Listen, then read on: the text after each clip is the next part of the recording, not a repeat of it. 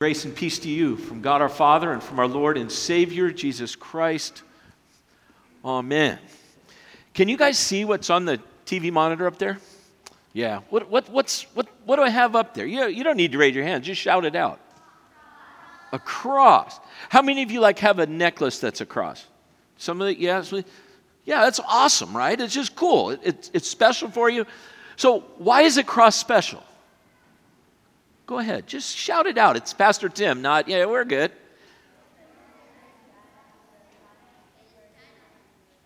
So I heard died on the cross. I heard Jesus. I heard that whole story. How many of you know that whole story of Jesus dying on the cross? How many of you know it not just since fourth grade, but for a long time? Yeah, that's pretty good. You know, that's at the heart, the core, center of what we teach and who we are. People say, well, we got this and we got that, and your church does this, you believe this, you believe that. At the end of the day, what we believe is the cross at the core and the center of your life. We're not a perfect church, and I'm not a perfect pastor. Sometimes I think I get worse instead of better the older I get. I should know better some of the things, but at the heart and the core and the center of who we are and what we do as St. John's Lutheran Church is the cross of Jesus Christ.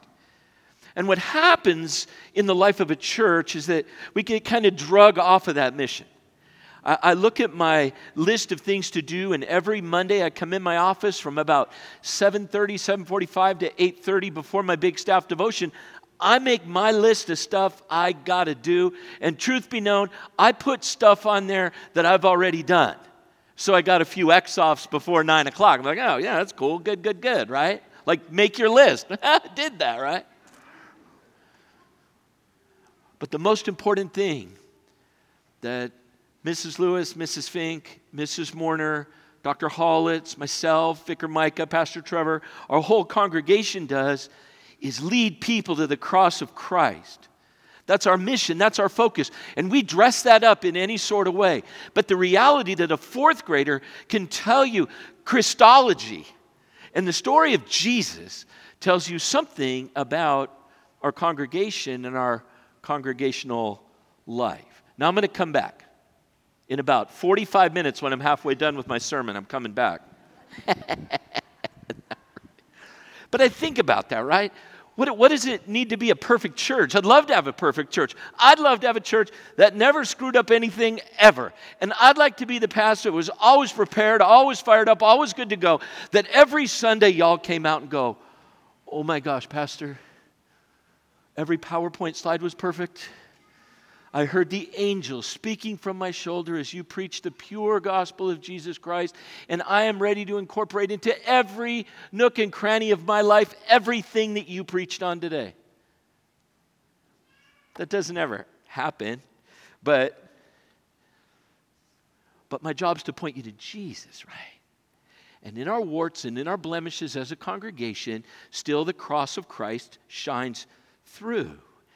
And as we look this week at the church in Corinth, it's amazing. If there was ever going to be a perfect church, this was it. They had money, they had position, they had St. Paul for 18 months. St. Paul, who saw Jesus Christ, hung out with the Lord Almighty.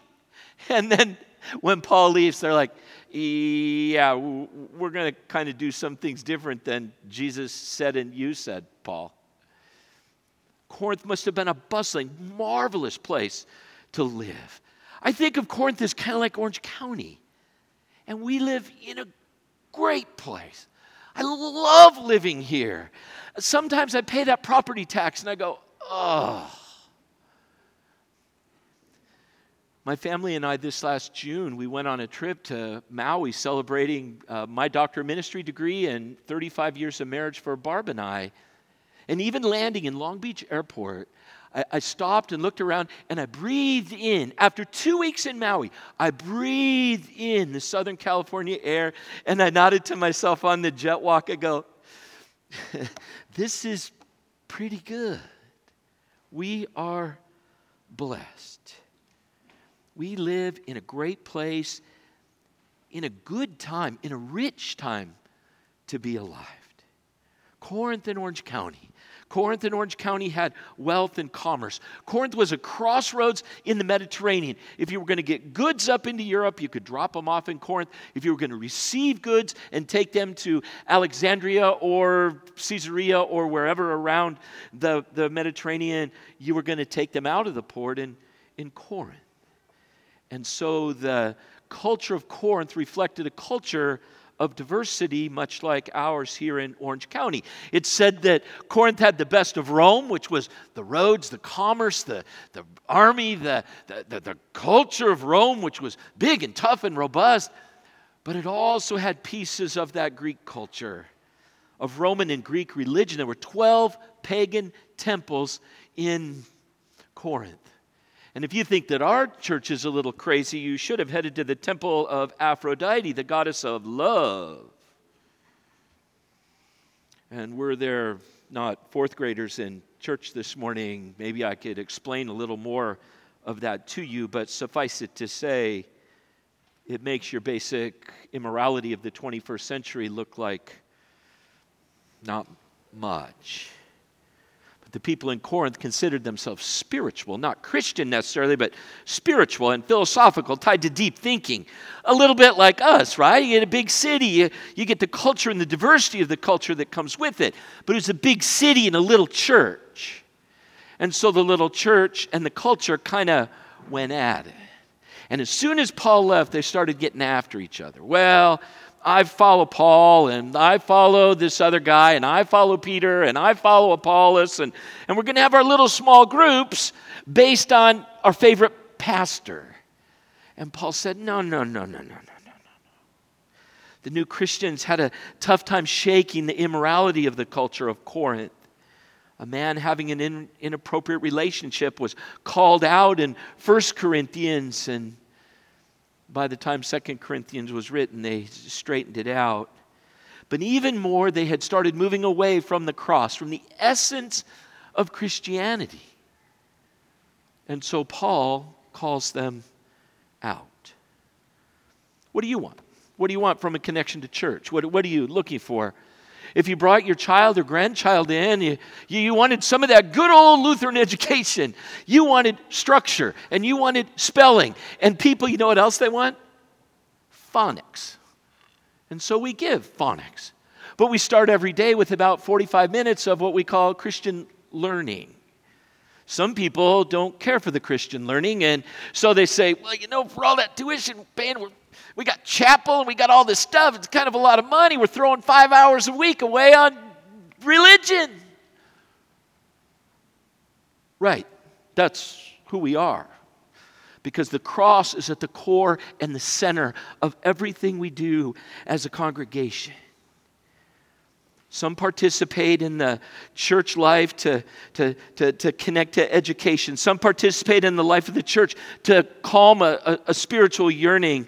Still others try to connect to a church and to the mission of the church for other reasons, some which are personal and some which are kind of more corporate, like I got to come to church today because my wife and we're all good, and then we'll get donuts and it'll be fine. But at the church itself, our calling is to hang on to the cross of Christ. Paul wrote to the Corinthians, I speak to you today. The cutest lecture in the history of St. John's just read from 2 Corinthians for you. And this is a little piece from 1 Corinthians 1, 21 through 25. Jews demand signs and Greeks look for wisdom. But we preached Christ crucified, a stumbling block to Jews and foolishness to Gentiles. But to those whom God has called, both Jews and Greeks, Christ, the power of God and the wisdom of God. For the foolishness of God is wiser than human wisdom, and the weakness of God is stronger than human strength. He doesn't have a new philosophy that he coins for them. He leads them back to the cross of Jesus. The Jewish believers wanted a few more signs. Paul, come and heal a few more people. Send Apollos. He's a better preacher than you, Paul. Do something. But Paul speaks the cross of Christ. Because that cross is what the church and Christians in Corinth and Orange County and St. John's Orange are tethered to. We are moored to the cross of Christ. And without that, we got nothing, but with that, we've got everything. Nothing else in the history of all humanity has ever had the staying power of the cross of Jesus Christ. The cross has transcended monarchies, family monarchies, empires, economic systems, pandemics, black plagues, world wars, civil wars, revolutionary wars, poverty, wealth. Nothing ever in the history of humanity for the last 2 millennia has had the staying power of the cross of Christ and the community of the church of Jesus Christ. Whether it's a church gathered in a little town with Christians who are afraid they're going to be drug out and killed, or huge, beautiful Western churches built to the glory of God. Nothing has the staying power of the cross of Jesus Christ and the community that God builds in and through us. 2 millennia back and 5 millennia on top of that, Abraham, Isaac, Jacob. Follow Jesus, invest your life in faith in the Lord, and the staying power of that and the strength of that is transformational for you, for me, for our children, and ultimately for the culture that we infect with the gospel of Jesus Christ. The cross provides for us a peaceful connection to God. Anything in our lives, any sin, any brokenness, any victimization, anything that would seek to either disconnect us from God or say to us, you can't be so close to God, any of that finds its reckoning at the cross. God beholds us and watches us in His mercy and in His grace, removing our sins and redeeming and claiming our lives. That's what the cross is for. That's why when you wear a cross, you're reminded of how deeply connected you are to God through faith in Jesus Christ. It's more than a piece of jewelry, a tattoo, a piercing. It's more than architecture. It's the sign that we have peace with God, and that our Lord Jesus gave Himself on that cross for us, as the fourth grader shared with us this morning. And that's what it's all about. And because we have peace with God, we got peace with one another. We have a big community. This is a big church. A church in Corinth probably wasn't any more than 200 people. This Sunday, we'll have 1,000 in worship. Tomorrow morning, when we have school and preschool and all of those things, we'll have 1,000 people on our campus. And it's easy to be moved away from the mission. But because we have faith in Jesus Christ and are knit together in that cross, we have more in common in Christ than anything that would separate and divide us. No matter what the root cause of division is, humanity is united through faith in Jesus and His death on the cross for us. We find connection to one another. It's one of the most beautiful things about our church is the community that we have through faith in Jesus Christ. I love when new families come in and they say, well, I'm doing your new member class. They'll do it tonight. We're doing the new member class, but we're already connected 1,000 different ways. Well, what?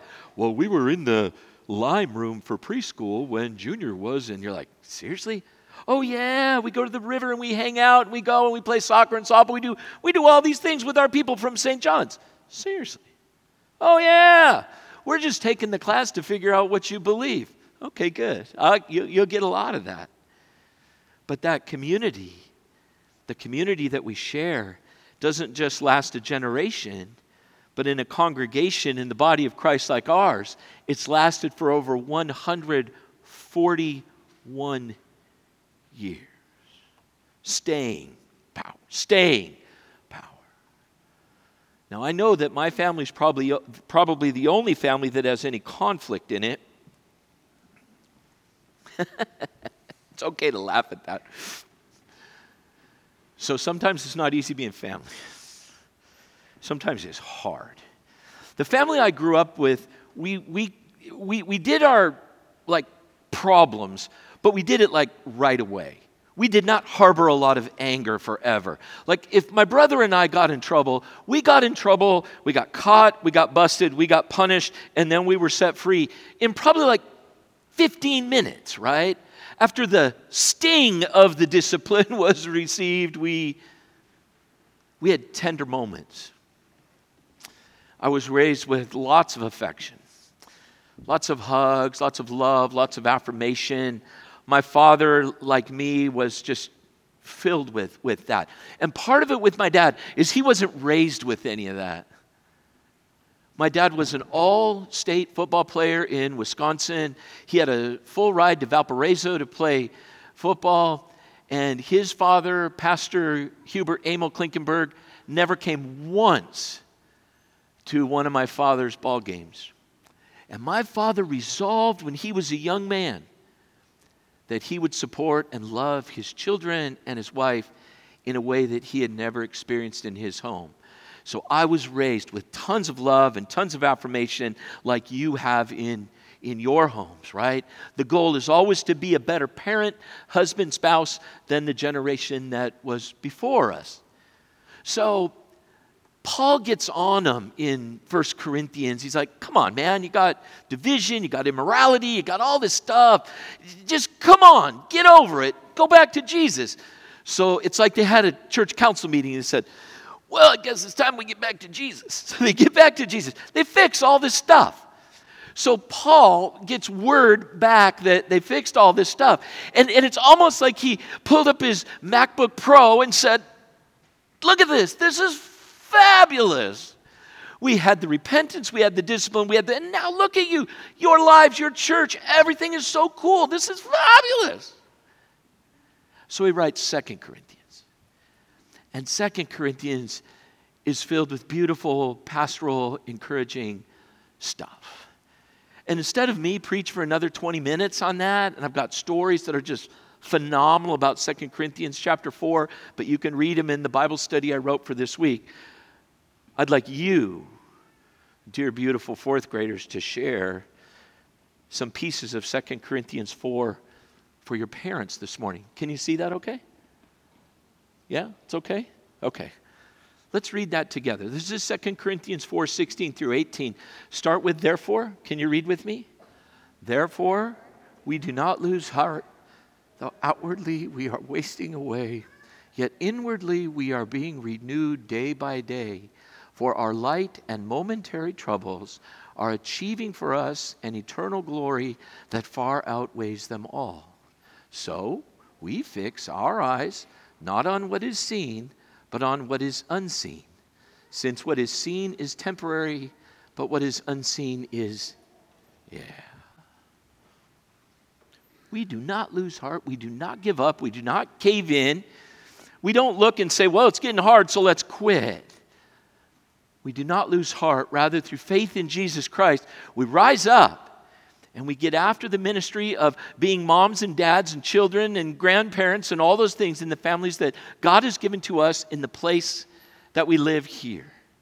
So we fix our eyes not just on what is seen and what we can possess, but on the things of the heart as well. You got another one in you? Can you read another one? How about this one? 2 Corinthians 5, 14 and 15. This is a great one. Ready? 1, 2, 3. For Christ's love compels us, because we are convinced that one died for all, and therefore all died. And he died for all, that those who live should no longer live for themselves, but for him who died for them and was raised again. Who's the him who died for them? Jesus, right on, right? Duh! It's Jesus! The love of Christ compels us. The love of Christ compels us. What does it compel us to do? To live a life that's bigger than just here and now. To live a life that's focused on something bigger than me. He died for all, that all who live should no longer live for themselves, but for him who died for them and was raised again. Paul with his arms around the Corinthians saying, I whipped you and beat you up pretty bad, but you know what? The love of Christ compels us to love and care for each other. Got another one in you? Oh, here we go. 2 Corinthians 9. The church in Jerusalem was having a tough time. They were out of money. The Jewish rulers in the synagogues were putting it on the Christians there. There's all sorts of things going on. And so St. Paul says to the Corinthians, hey, you got some dough. Why don't you help the people in Jerusalem? And they passed the plate, and they just blew the doors off in their generosity. So can we read this one? You got it in you? No? You're tired? Me too. We'll get a donut in about 10 minutes. It'll be great. Yeah, donuts, for real. They're right out here. I saw them. Ready? 3, 2, 1. Remember this. Whoever sows sparingly will also reap sparingly. And whoever sows generously will also reap generously. Each of you should give what you have decided in your heart to give, not reluctantly or under compulsion, for God loves a cheerful giver. And God is able to bless you abundantly, so that in all things, at all times, having all that you need, you will abound in every good work. The beauty of being connected in community and being generous in that. And I think I've got 2 more. I'll read this one myself. Paul, who was tough, right? But he said to me, that's the Spirit of God, said to Paul, my grace is sufficient for you, for my power is made perfect in my weakness. Therefore I will boast all the more gladly about my weaknesses, so that Christ's power may rest on me. That is why for Christ's sake I delight in weaknesses, in insults, in hardships, in persecutions, in difficulties. For when I am weak, then I am strong. Strong. Because I'm tied to Christ. And then this parting piece, a good way to end a message and a good way to leave a marvelous deposit of good news in your heart this morning. Finally, brothers and sisters, rejoice. Strive for full restoration. Encourage one another. Be of one mind. Live in peace. And the God of love and peace will be with you. No church is perfect. No organization this side of heaven has it all perfectly together. But the Church of Jesus Christ, the Church of Jesus Christ is rooted and centered on the cross. Okay, you ready? Now, I don't want any whispering on this. When I put this word up, I want you to say it as loudly as you can. I want you to wake up anyone who's watching fantasy football on their phone this morning. Like I don't know, right? Okay. Ready? You ready? You awake? You ready? 3, 2, 1. Oh, that was weak. Come on, we can do better than that. 1, 2, 3.